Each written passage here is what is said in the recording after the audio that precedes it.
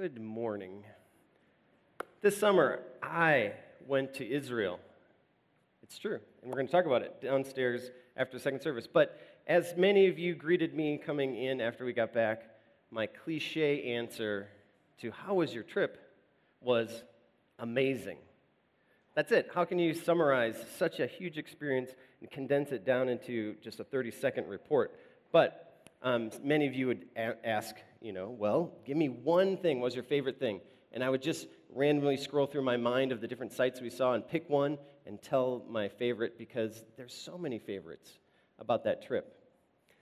And I first want to, before we get into today talking about what we're going to talk about, I want to just follow up that on June 17th, I got to speak before I went to Israel. And some of you have been wondering about my expectations I had going to Israel. And I just want to clear up a few things that, yes, we arrived at the airport, and no, there were no camels or donkeys to take us to our hotel. We had to ride on a bus the whole way. But I did ride a camel later in the trip. And maybe the bigger pondering is, what about demon-possessed people? Did you see a lot of those in Israel? And no, I did not. So just getting those things cleared up about Israel, those expectations. But isn't it interesting, as I talked about that back on June 17th, this story that has lived in my mind for all my years, but it's a 2,000-year-old story. And I've been to Israel so many times in my mind, but then it's different than the actual place. And so one of the things that I asked God to do on my trip was to open my eyes to see what He wanted me to see. To see, beyond just the surface level of the details and the history and the facts, and to look deeper to what God wanted me to see in Israel. And again, it's very cliche, and I've said this many times to all of you, that the story came alive in Israel. And isn't that what happens? It comes alive. Because there's this story in my head that I've just thought about so much. But it's just facts in this created story. But then when you go there, you see the place. You see the actual footsteps where Jesus walked. And something becomes part of my experience, moves into my emotions of that time and that place. So, the story came alive for me. And as we visited the various sites, the story moved into my emotions through my experience of being there. So, one of the many places that opened up emotionally for me was the Mount of Olives. And so this morning, I simply want to introduce you to the Mount of Olives, and I want to tell you 3 highlights about the Mount of Olives. So, an olive press, hematidosis, and a midnight vigil. So that's where we're going this morning.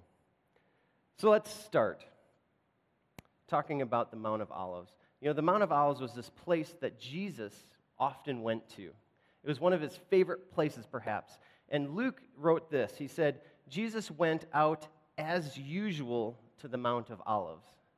And that right there makes this place amazing, because this is a place that Jesus wanted to hang out. He just wanted to be there, spend time there. And that is very attractive to me. But also, this specific place they went called Gethsemane. And we're going to talk about that more in a moment. But Gethsemane, this was an olive garden. The Mount of Olives was just a whole bunch of olive trees. And this specific place Jesus and his disciples went was a garden with, a fence or a wall around it and a gate, probably owned by some private person. And again, it's so fascinating, because could you imagine the person who owns that, and they're saying to Jesus, oh, yeah, Jesus, just make yourself at home. Whenever you're in town, whenever you come to Jerusalem, just hang out in our garden. Just be there. You don't need to let us know you're coming or going. Just come and go, make yourself at home. Wouldn't that be awesome to be those people opening up your little olive garden to Jesus? Well, it's things like that that opened my imagination through my experience of being there. So, the Mount of Olives. Now, the mount is a mount. It's not a mountain, as we in Colorado know. So it's like a hill, right? And a hill covered with olive trees. And then there's a valley down below, and that's the Kidron Valley. And then there's another mount up the other side, and that's where the Temple Mount is. So we have a picture that I got from the internet, because when you're in Israel, you don't know what picture you need to take to talk about later. So I just went on the internet and got this picture, and there you see the Dome of the Rock. That's where Solomon's temple was built long ago, and then King Herod rebuilt it in that location, and then 70 AD it was destroyed, and every rock was pushed down. That is the Temple Mount that the people of Israel worshiped God at.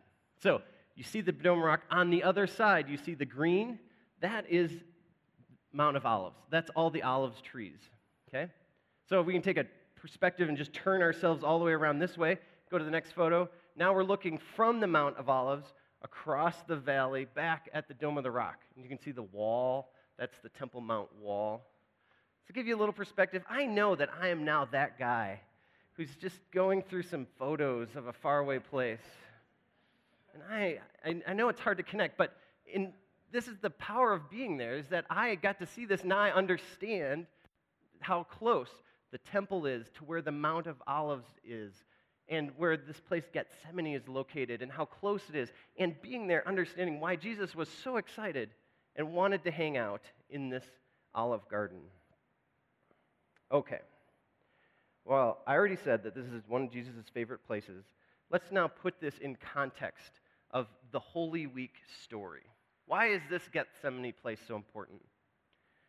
You remember Jesus came into Jerusalem to celebrate Passover, and it was the time when everybody came to Jerusalem. So the town is just filled with people. And Jesus comes in, and if you remember on Palm Sunday, he comes riding in on a donkey.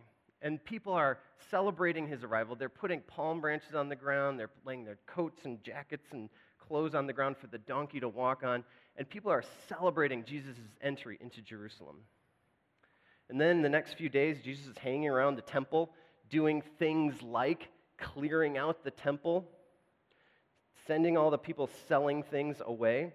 And Jesus said things like, "My house will be a house of prayer, but you have made it a den of robbers." Kind of inciting some incident in that, perhaps.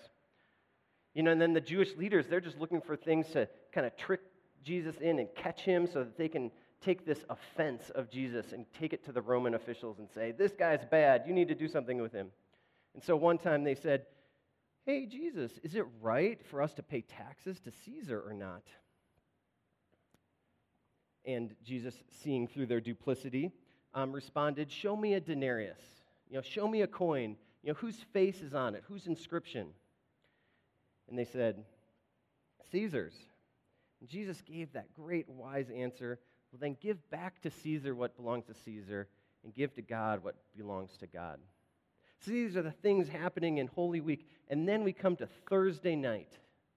Thursday night is the night of celebration for the Passover. So Jesus and his 12, they're gathered in the upper room, and this is where we now celebrate communion from, is that meal they're gathered around. And Jesus took in the Passover meal a piece of bread, and he broke it and said, "This is my body broken for you. Take and eat in memory of me." And then later in that supper, he took one of the cups of wine from the Passover meal ceremony. He took one cup and he said, "This is the blood of the new covenant, my blood shed for you for the forgiveness of sins. Drink this in memory of me." And then Luke records going on from there, "But the hand of him who is going to betray me is with mine on the table. The Son of Man will go as it has been decreed, but woe to that man who betrays him." Ooh. The stir and the conflict amongst the disciples as they start arguing among themselves. And from that moment, then, Jesus takes the 12, or the 11 at that moment, out to the Mount of Olives, takes them to Gethsemane. And so here we pick up the story. Here's what happens at Gethsemane. Jesus went out, as usual, to the Mount of Olives, and his disciples followed him. On reaching the place, he said to them, "Pray that you will not fall into temptation." He withdrew about a stone's throw beyond them, which in an olive garden, you could still probably see Jesus because it's open. And he knelt down and prayed. Here's how Jesus prayed. "Father, if you are willing, take this cup from me. Yet not my will, but yours be done." an angel from heaven appeared to him and strengthened him. And being in anguish, he prayed more earnestly, and his sweat was like drops of blood falling to the ground. And when he rose from prayer and went back to the disciples, he found them asleep, exhausted from sorrow. "Why are you sleeping?" he asked them. "Get up and pray so that you will not fall into temptation." So that's just the couple of hours that happens at Gethsemane. And so my first highlight from the Mount of Olives is simply this name, Gethsemane. And I'm going to continue to be that guy and go low-tech and show you a video that I took with my phone of our guide talking to us about this name, Gethsemane. Our guide was named Shimon, and I just noticed that as he was talking, saying things, immediately after he was done talking, I could not remember what he said. So I just started taking videos, and then I also knew that if I take a picture, I will not know what these rocks are versus what those rocks are. So I started taking videos of Shimon talking. But here in this video, hopefully you can get a sense of what it's like to be on the tour, but also just get a sense of what this Gethsemane means. So, if we can, let's take a look. Look to my notebook here. You see, this is gut. Gut is a wine press. Gut is a wine press. Semene oil, olive oil. You see, so gut, semene, wine press and oil press or olive press. Grapes. All over the area, they found these holes which you're stepping on the wine. Olives we see all over, full with olive trees. The story here goes to the time that Yeshua came after the Last Supper. He walked down, he found the rock, he sat on the rock, begged his disciples do not fall asleep once, twice. Guys, whenever in the culture of Christianity you want to come to describe the deepest agony, sorrow, being upset that someone can be, this is the place. This is the picture. Yeshua is sitting on the rock and his sweat mixed with blood. Okay, so that's the place here. Now I want something to share with you. Hopefully you can understand all of that. But Gethsemane is the wine press, and then Semene, the oil press. Isn't this amazing? So this word is just simply says oil and press, wine press. And what really came alive to me in this very familiar story is that here's Jesus at Gethsemane, which I just thought was a name, but now I understand he was at an oil press. So Jesus is at an oil press, and he is being pressed. He's at an oil press, and he is being pressed. You know, so much of Jesus' story that we think about and we talk about is, Jesus is in charge. Jesus is calming the storm. Jesus is healing the people. Jesus is casting out the demons. Jesus, when the Jewish leaders are trying to trick him, he always has the right answer. When they're trying to catch him, he can just walk through the crowd and they can't lay a hand on him. This idea that we always talk about, Jesus is in charge, he's in control. But here in this moment in the garden, different. It's this turning upside down that no, it's not, Jesus isn't in control. He's the one who's suffering. He's the one who needs encouragement. He's the one who needs his friends to support him. Often when I think about Jesus, it's this super hard concept for my brain to take in and understand that Jesus was fully God and fully man. It's hard to conceptualize that and put that together and grasp that fully. And usually I lean over to Jesus is God side of my understanding. But here in Gethsemane, in this moment, it's a moment where Jesus is a human. Just like me, with the ability to hurt, to have emotional pain, to suffer. In this moment, Jesus is fully human in Gethsemane. So, I don't want to take this too far, but I am super drawn to this idea that Jesus is at a oil press and he is being pressed.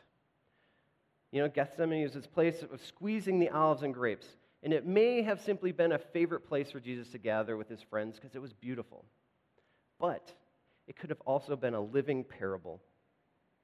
If you look at how Mark and Matthew record the Gethsemane story, they say that Jesus, came with his disciples, left some of them at the gate, took 3 inside, and then went off alone to pray. And he did this kind of off to pray and then goes back to his friends 3 times, back and forth. And Jesus going off to pray 3 times is very similar to the olive press process. The olive press process is that the olives are pressed 3 times. The first time, they're put in a big whatever container, and a huge millstone is put on top, and it just presses them down and squeezes out the oil. And of course, that produces the most oil, the best oil. That's the extra virgin olive oil. But then they take that pulp and they press them again. So they add more weight and rocks on top to press out even more. And then they press it a 3rd time. More weight, more rocks, maybe even using a wooden screw to really screw that down and squeeze the oil out the 3rd time. And it said that the pressing that 3rd time produces a dark, red, thick oil. So interesting. So perhaps like the olives being pressed 3 times, Jesus here is being pressed 3 times. Something significant happened here in the garden. Something incredibly significant.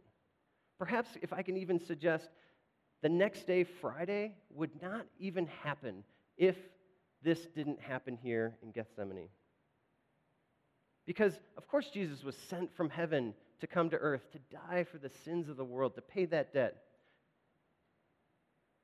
But, as Jesus calls it, the cup, in his life, it was always far off. This cup was off in the future. It's in the future. It's coming. I know it's coming, but it's not here now. But here in Gethsemane, the cup is right in front of him. Jesus is looking into the cup, staring into it, seeing all that it means for him.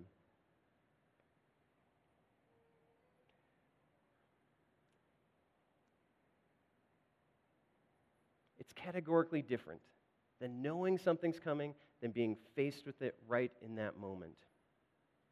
And this is what makes the next day possible. Jesus being in prayer, bringing it to his Father. Well, can we just pause a second for ourselves and think about this cup? Because we don't have to drink the cup that Jesus drank. He drank it for us so that we don't have to. And that is amazing, and we're thankful for that. But as we follow Jesus, we still have our own cup that we have in following him that we have to drink. In this life, we're going to face trouble and difficulty, pain and hurt, fear and anguish. And we get to choose. If we can drink that cup and follow Jesus, or are we going to take the easy route out? And I think it's fascinating in Gethsemane that Jesus perhaps had the opportunity to say, no, thank you. I'm going to not do that. And sometimes in our lives, in our decisions, we get to make easy out choices. We can take a shortcut. That might mean lying or cheating or stealing just to get through, get past, make it out. Sometimes that can just mean quitting and giving up and being like, I'm out of here. I'm done. I'm just going to remove myself from this press altogether. I quit. I'm going to make that choice to end the pressing. I'm not going to do that. And that can happen in so many ways, right? It's like our work. Your work creates pressure on you. What are you going to do? Your relationships, of course, are creating pressure on you. What are you going to do? Health creates pressure on us. What are you going to do?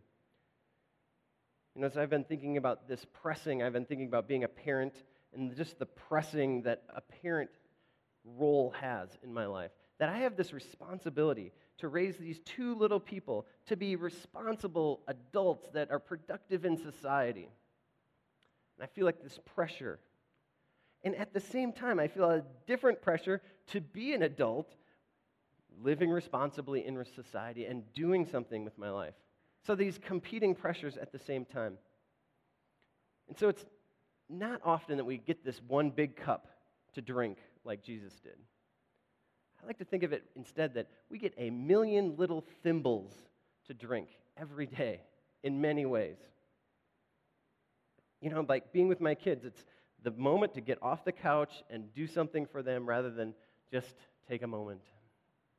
Which is interesting. I remember in my 20s and 30s, I believed truly that I had unlimited time. Like, time was limitless. But now, 3 jobs, 2 kids, 1 wife, who's going to be back from sabbatical. And there's never enough time. And these competing pressures and demands, and time is in short supply. And so when time is in short supply, it's this easy desire to try to take the easy route out, to skip out, to quit, to cheat. And the highlight number 1 for me is here at Gethsemane. Jesus is at the oil press, and he is being pressed. But what does he do at the press? He brings himself to God 3 times and brings himself there until he's processed and worked through what he needs to in his fear and received what he needs to receive from God to face what he needs to face the next day. This leads to the second highlight, which is hematidrosis. If you look at that scripture passage again and look at the order of the events, Jesus went off by himself to pray, and he prayed, Father, if it is you are willing, take this cup from me, yet not my will, but yours be done. An angel from heaven appeared to him and strengthened him. And being in anguish, he prayed even more earnestly, and his sweat was like drops of blood falling to the ground. What an interesting order of events. Jesus prays and asks this to be taken away. An angel is sent to strengthen him. But what's next? In anguish, Jesus goes back and prays even more. I think this is a fascinating process that Jesus is in. That, the angel doesn't come in and swoop in and be like, oh yeah, Jesus, no problem, I'll take that away from you. You don't have to suffer with that anymore. But no, the angel comes and strengthens him, and he has the anguish at the same time. It continues, and he's working through this process of his own fear, his own anxiety, his own whatever he's thinking in that moment. Working through that and receiving strength from God. Receiving strength from God to willfully go to the cross, which is amazing. Jesus is choosing, as an innocent person, to go to the cross. And I wonder if in that garden, Jesus was just thinking, oh man, I'm worried about tomorrow because, hey, angel, I'm talking to you right now, but tomorrow I'll be there. And I'm afraid when my mockers say, hey, call down your 10,000 angels, save you. Jesus might have been afraid that he was going to say, all right, here it is, boom, and show them the reality that they were not able to see otherwise. So staring into the cup, Jesus starts to sweat blood. There's actually a medical term for this. Maybe you've heard it this morning. Hematidrosis. But hematidrosis is a condition, thank you, Internet, in which capillary blood vessels that feed the sweat glands rupture, causing them to exude blood, occurring under conditions of extreme physical or emotional stress.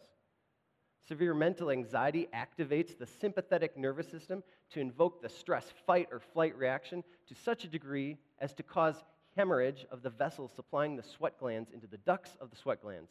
It has been suggested that acute fear and extreme stress can cause hematidrosis. So, it's documented that people facing execution have had this where they sweat blood. Soldiers going into battle and facing that fear of what battle means have sweated blood. And so we don't know what Jesus is facing and what he's processing exactly, but he's going to face some excruciating pain. Pain that the Roman Empire puts in front of everybody through crucifixion so that you know this is what's going to happen to you if you mess up or go against us. So he's processing physical pain, but he's also processing emotional pain, what it means to die, to be separated from his friends and his family. And at this other deep level, we can't even understand. Jesus is processing what it means for the Father to turn away. When this shame and sin is put on him, and the Father has to look away, What is that going to be like? What's going to happen? The unknown of that, the separation, the aloneness. So Jesus' example to us in suffering in the garden is that he brought his cup to the Father. And he asked as many times as he needed to ask, take this away from me. Please take this away from me. Until he had asked enough that he didn't need to ask anymore, and he was ready to go back and face, with the strength that he was now given, the day that would await him on Friday. So my third highlight is that midnight vigil. And I don't know about you, but in this passage, I have mostly focused on what Jesus was disappointed with, thinking that Jesus was disappointed with the disciples for falling asleep. And at some level, I think that's like the easiest surface level reading. Like, oh, Jesus is disappointed with them for falling asleep. He's upset. And it's an easy call to action. Don't fall asleep. Keep watch, which are all good things. But being in Israel, being in that spot, a different idea filled my thoughts. Jesus was not mad at them. Jesus was simply happy that they were there. Now, was he disappointed that they fell asleep while he's being crushed? Sure, that's okay. But he wasn't mad at them or upset with them. And I think Matthew and Mark's telling of the story is where you see this most, where Jesus goes off to pray, and then he goes back to his friends. He goes over and prays, and he goes back to his friends. He just kept going back to his friends to check in with them. I don't know why. He just wanted to be with them. Whether they were sleeping or awake, it didn't matter. He just wanted to know that they were there. So what has impressed me at this passage is that Jesus wanted to be with his friends. He wanted them nearby. And this is one of the super special Jesus turning the world upside down things. You know, Jesus is doing all these reversals in the world, just turning the world upside down. But this is a special one. Because all the time, everyone is, looking to Jesus to do something for them. Hey, Jesus, heal this guy. Hey, Jesus, raise this guy from the dead. Hey, Jesus, calm the storm. Hey, Jesus, would you do this? Hey, Jesus, would you do that? But here in the garden, it was reversed. Jesus needed his friends. Jesus needed his friends nearby. And doesn't that just turn our world upside down in how we approach Jesus? That instead of constantly looking for Jesus, Jesus, could you help me with this? Hey, Jesus, I got this problem. Hey, Jesus, can you fix that? Hey, Jesus. Here in this moment, Jesus is inviting us in to serve him by just being there. I know it doesn't sound very profound, but it's almost like Jesus just wants to know that we're there, know that we're looking and paying attention. So on the Mount of Olives, there was the olive press, there's sweating blood, and a midnight vigil. I don't know for you what your pressing is like these days. I don't know what that is or how you're experiencing it. But I know that Jesus was pressed. And he is standing with you in however you're being pressed. I don't know how you are sweating blood these days and what is causing that in your life. But again, I want you to know that Jesus cares. That he cares about what you're going through because he went through such a difficult thing. And just as Jesus kept going back to the Father time and again to pray and ask, can you take this away? Can you take this away? That example is true for us as well, that we can just bring whatever our cup is and bring it to God and talk to him about it. And hopefully through the processing of the fear, the anxiety, the whatever, we're also receiving God's strength to face whatever we need to face, that God is calling us into. So don't give up. In a midnight vigil, in our lives, we always have Jesus who's with us. We also have each other. And it's not just a don't fall asleep, keep watch. It is, we want to be together. We want to be with Jesus. We want to be with each other. We want to face whatever this life has and face it well. Let's pray.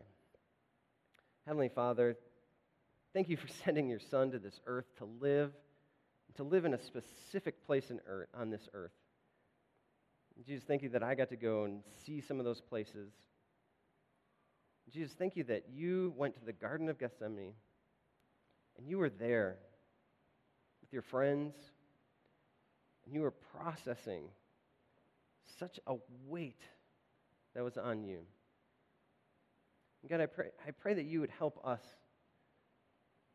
watch with you and also to be encouraged in our own press, whatever you're putting on us.